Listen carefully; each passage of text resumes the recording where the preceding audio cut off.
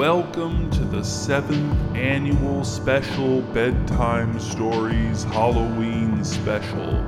Tonight's bedtime story is called Handy Potion, and I'm recording it on the afternoon of Halloween 2015. So just know that from my perspective, I'm right on time. Let's begin. Lamar's dad died when Lamar was 50, and Lamar's mother died when he was 51. The inheritance was comprised of two parts, the house and a large sum of money that could only be used to repair or improve the house. Lamar was happy to have the house, but he wished he could have used the money for other things like food and clothes and gas and bills and entertainment, but he couldn't. In order to pay for all those things, Lamar had to keep an unpleasant job washing glasses at Backup Paradise, Multi-Oak's best, worst, and only strip club. He didn't tell many people at New Pinnacle Church, where he'd been attending services for the last 2 years, where he worked because those few people he had told were always telling him he should quit. And yeah, he saw their point. Lamar was morally opposed to strip clubs too, but it had taken him a long time to secure even that job, so he wasn't eager to quit it and start searching for another one, especially since the late hours he worked at Backup Paradise kept his days free for potion making. And he also saw himself as a good influence on some of the other people who worked there. The dancers seemed to trust him, and some of them confided in him and asked him for advice, and Lamar was always happy to talk to them as long as they covered up before they approached him in the kitchen or the break room. Today was the third day in a row that Everett was over at Lamar's inherited house installing new cabinets in the kitchen. Lamar usually preferred to hire true professionals to work on the house since he couldn't use the inheritance money for anything else anyway, but he'd gone with Everett this time as a favor. Lamar had met Everett at church. One of the assistant pastors had introduced them and told Lamar that Everett was going through a rough patch, had a family to support, couldn't find steady work, and was an excellent handyman. It now seemed that excellent may have been an exaggeration. Those cabinets that had already been installed looked a little crooked to Lamar's eye, and he had not expected it to take this long. He was glad he wasn't being billed by the hour. But it was on the afternoon of that third day of cabinet installation that Everett stopped working on the cabinets, which were still not all installed, and clutched his head, complaining of a debilitating migraine. Lamar took pity on him. "You can't tell anyone at church about this," said Lamar, "and don't tell your family either." "I won't," said Everett, his face pale and fixed in a wince state, incapable of displaying understanding, even if there were any understanding to display. "It's just like medicine," said Lamar. "That's all medicine is, really." Everett held out his hand. "This will cure my migraine?" "It might," said Lamar, and he handed Everett the mug filled to the brim with a cold grayish-green liquid. Everett took the mug and drank it down in several long gulps. "Wow," said Lamar. "No one's ever taken one of my potions so fast before. Usually there's a bunch of questions." "I trust you," said Everett, smiling. "You're a good guy. You wouldn't give me something dangerous." "You didn't think it tasted bad?" Everett shrugged. "I didn't drink it for the taste." "And how does your head feel?" asked Lamar. "Better," said Everett. He looked around the kitchen, cluttered with the many elements of cabinetry in progress. "I should be able to finish sometime in the next couple days." "Ah," said Lamar, barely keeping his sigh internal. "That soon?" "I think so," said Everett. "I really think so. But do you think I could get some of the money now? Maybe, let's say, half? We've got some struggles at home, as you know, and it'd help out a lot if I could get half now. The family would really appreciate it." "Yeah, sure," said Lamar, feeling guilty about begrudging Everett his slowness. He retrieved his checkbook and wrote Everett a check for half of the agreed-upon price for the cabinet installation. "And how's your head now?" asked Lamar as he handed Everett the check. Everett looked startled, then grinned. "Well, I'd completely forgotten about the migraine. It's gone, completely gone." "Good," said Lamar, "but remember not to tell anyone. Too many people hear potions and take it the wrong way." "I won't tell anyone," said Everett. "See you tomorrow." It wasn't until a few minutes after Everett left that Lamar realized he'd quit working an hour and a half earlier than usual. Lamar, wearing a white apron and a black bandana, loaded dirty glasses into the large commercial dishwasher in the back corner of the Backup Paradise kitchen, a sheen of sweat on his broad face, a trickle of sweat running down the back of his thick neck, beads of sweat accumulating on his upper lip, which was of average size. "Lamar?" He closed the dishwasher and switched it on before turning to see who was talking to him. It was Faye. She wore the long brown men's trench coat that Lamar left hanging on a hook just inside the kitchen door for the dancers to wear over their provocative work outfits if they wanted to talk to him. "Hey, Faye," said Lamar. "Got a problem, customer?" Faye nodded. "He's being a total jerk, Lamar." The girls knew Lamar didn't like coarse language either. "Doesn't seem like he's leaving soon?" "No," said Faye. "He's entrenched. He's already been here for 2 hours. I can't take any more, Lamar. He's being a total jerk." "All right," said Lamar. "Is he still buying drinks?" "Yeah," said Faye, "but I've had it with him." Lamar walked across the kitchen and into the break room, with Faye following close behind. The girls had their own dressing room, but Lamar's locker was in the break room next to the refrigerator. He entered the combination on the lock he always brought with him from home, opened the locker, and extracted a small black drawstring bag from which he withdrew a tiny glass vial plugged with a tiny rubber stopper. The vial was filled with a clear liquid.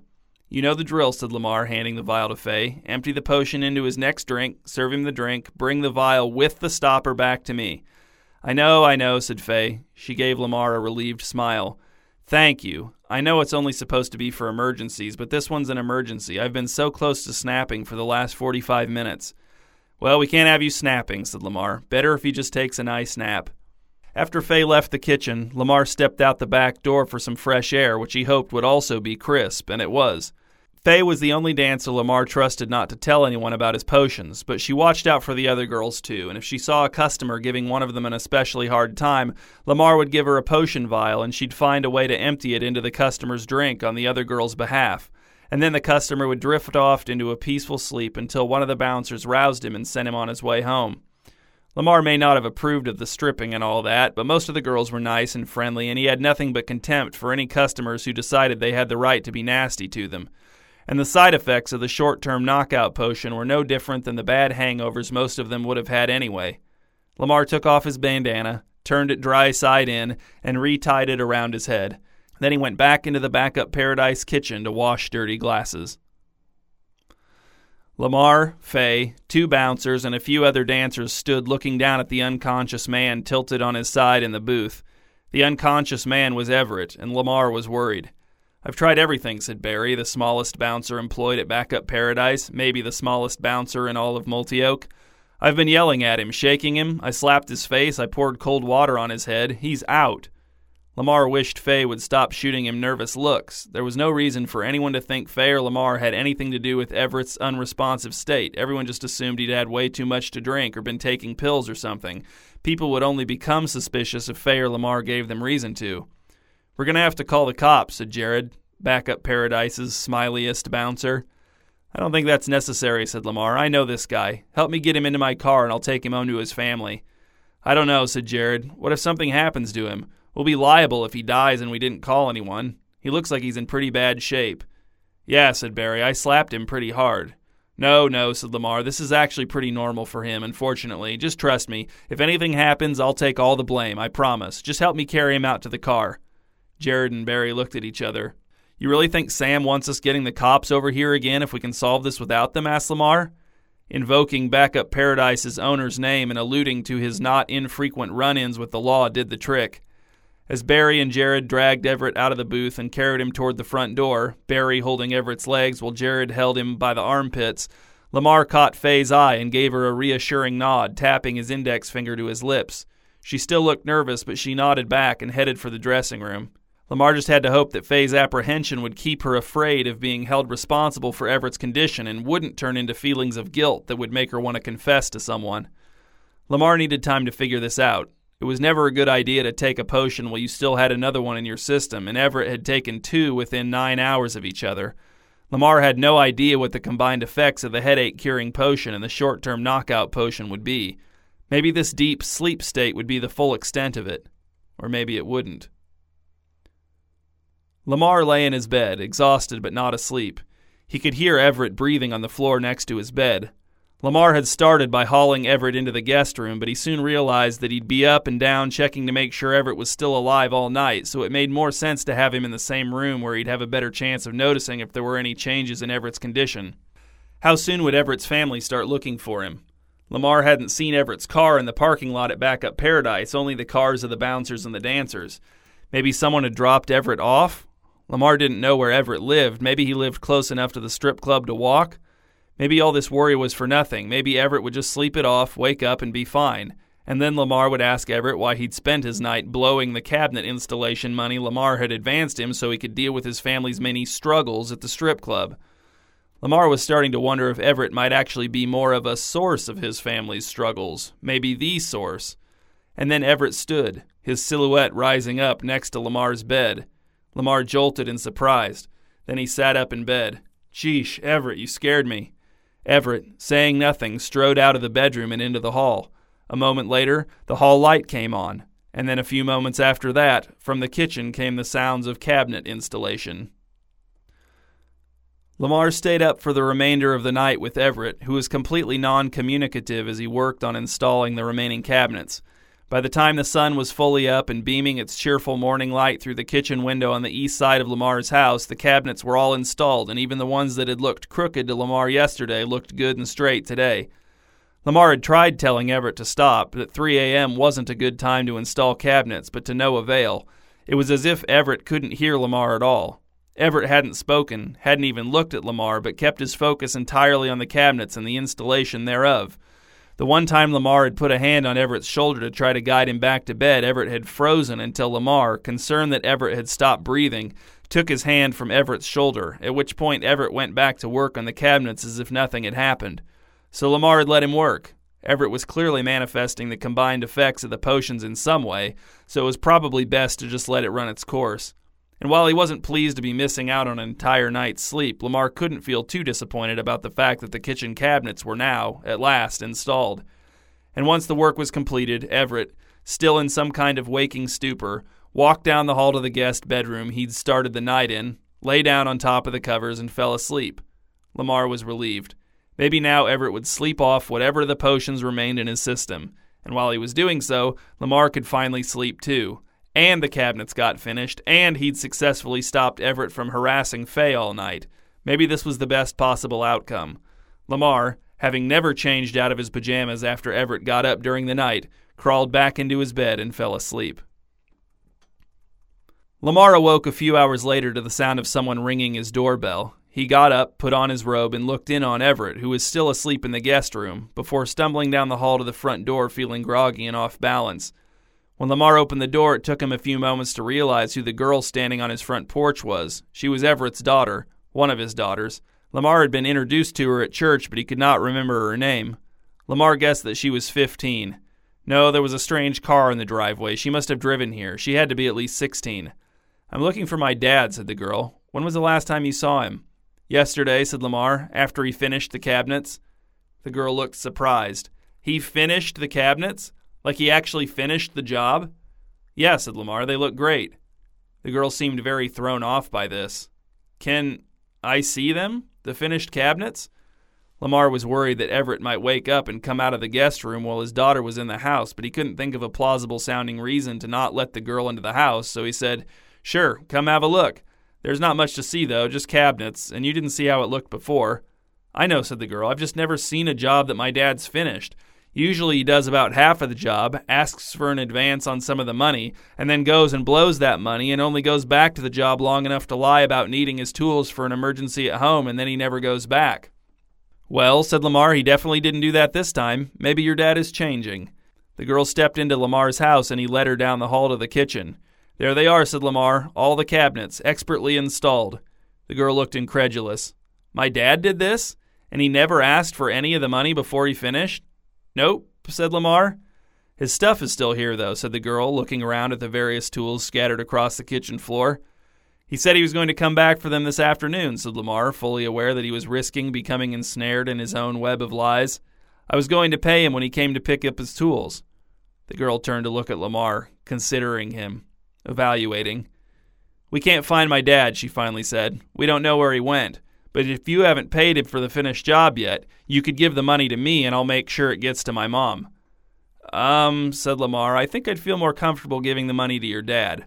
"But we don't know where he is," said the girl. "He may have run off somewhere. He might be dead. And we need the money at home. That's why he claimed he was doing the job anyway, right? Even if he does show up for the money later, if you give it to him, he'll waste it on strippers and alcohol." "I don't think that's true," said Lamar. "Your dad doesn't strike me as that kind of guy."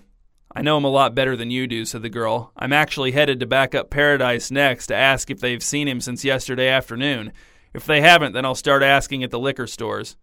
Lamar said nothing, trying to quickly analyze the situation to determine the least disastrous course of action. Okay, he finally said. Okay. But you can't tell anyone. Promise? How long has he been like this? Asked Everett's daughter. She stood next to Lamar at the foot of the guest bed, both of them watching her father sleep. Well, it depends what you mean, said Lamar. He was working on the cabinets. He complained about the migraine, so I mixed him up a headache-curing potion. He drank it. His migraine went away. I told him to be sure not to drink any more potions for a few days, but then while I was in the bathroom, he must have sneaked down to my laboratory in the basement and drank another potion because that's where I found him unconscious. So I brought him up here, but then in the middle of the night, he got up and started working on the cabinets, and then when he got them all installed this morning, he just came back here and went to sleep. So it isn't the potion you gave him that did this to him, said the girl. It's the combination of the one you gave him and the one he took without permission? That's what you're telling me? Yes, exactly, said Lamar. You're very astute. And please don't tell anyone that I make potions. Most people just don't take it right. So how are you going to fix this? Asked the girl.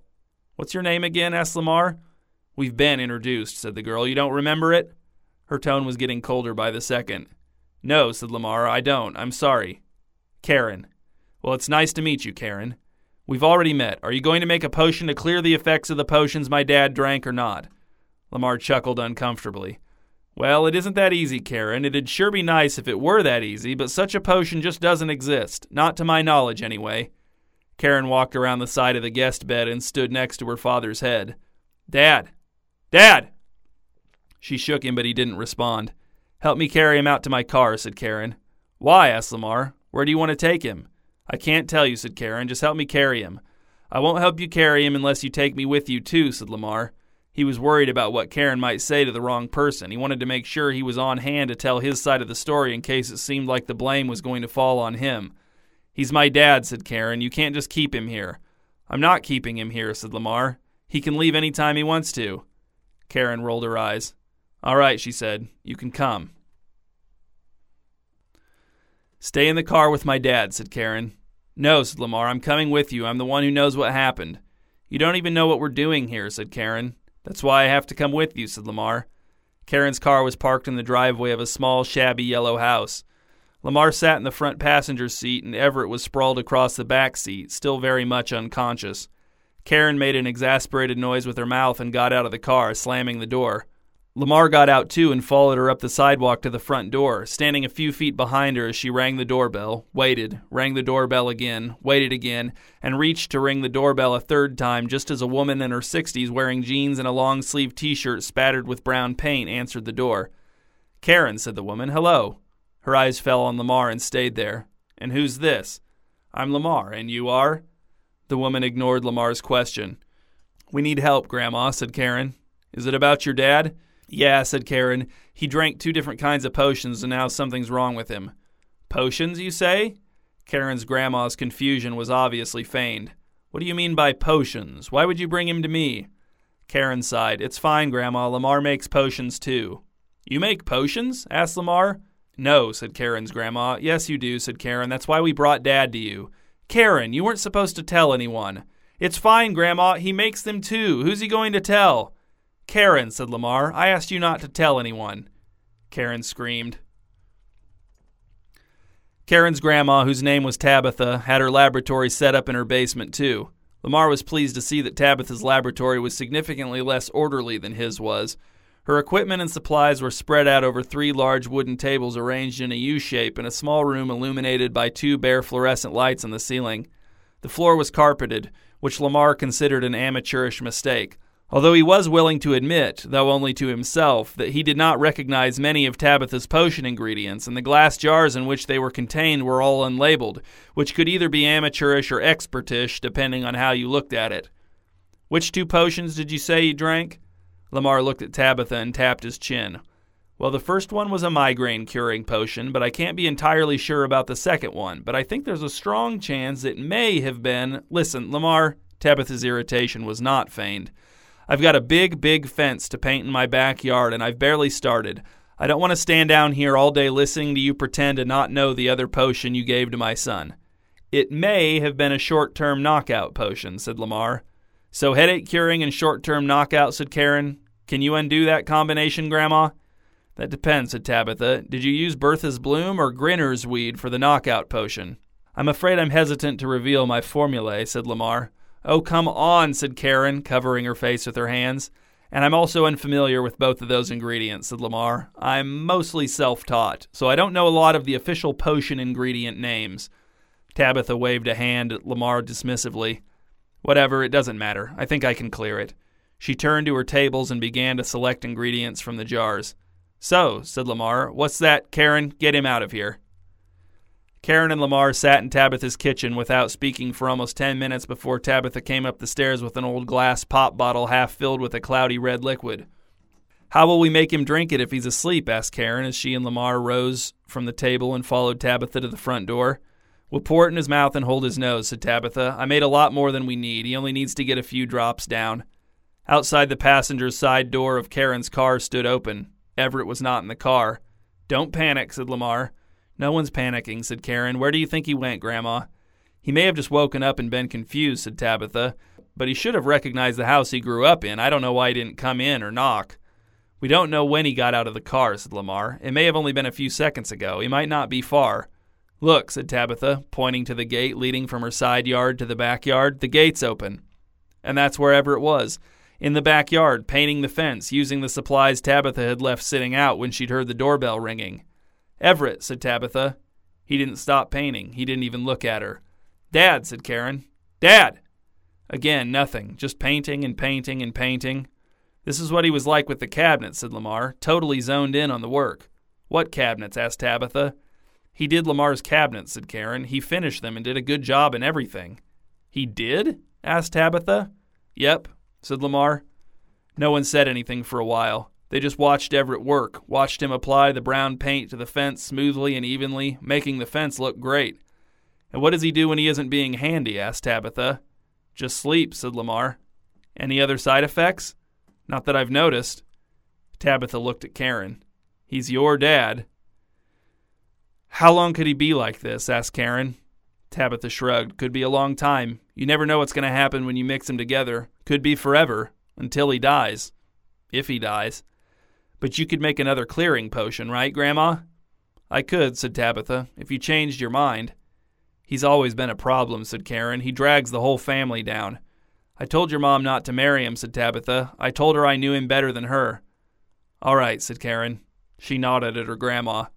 And as Everett, eyes vacant, paid in the fence, Tabitha upended the bottle in her hand and poured the red potion out onto the brown leaves scattered across her brown lawn. Lamar loaded dirty glasses into the commercial dishwasher in the kitchen at Backup Paradise. Sweat beaded on his face and neck, but it did not drip. He heard the kitchen door swing open, but he did not turn to see who it was until Faye said, Lamar? Hi, Faye, he said, guarded. She looked concerned. I was just going to ask you about what happened, said Faye, if everything is okay. She pulled the trench coat tighter around her as if she were cold, although she couldn't have been. He's back with his family, said Lamar. He's awake. Everything is okay. Oh, good, said Faye, the tension in her posture falling away. I was so nervous. I know you told me not to tell anyone, but you know I live with my mom. I tell her everything. I asked you not to tell anyone, said Lamar. But no, said Faye, smiling, taking a step toward him. No, it's okay. She already knew, Lamar. She already knew what? That you make potions, said Faye, to help people. You made one for her, Lamar, 22 years ago. A fertility potion. Lamar said nothing. I'm 22, said Faye, smiling, eyes wet. Well, said Lamar, I'm very happy I helped. As Faye hugged him, Lamar patted her back and wondered what potion he could have possibly given Faye's mom. He had no idea how to make a fertility potion.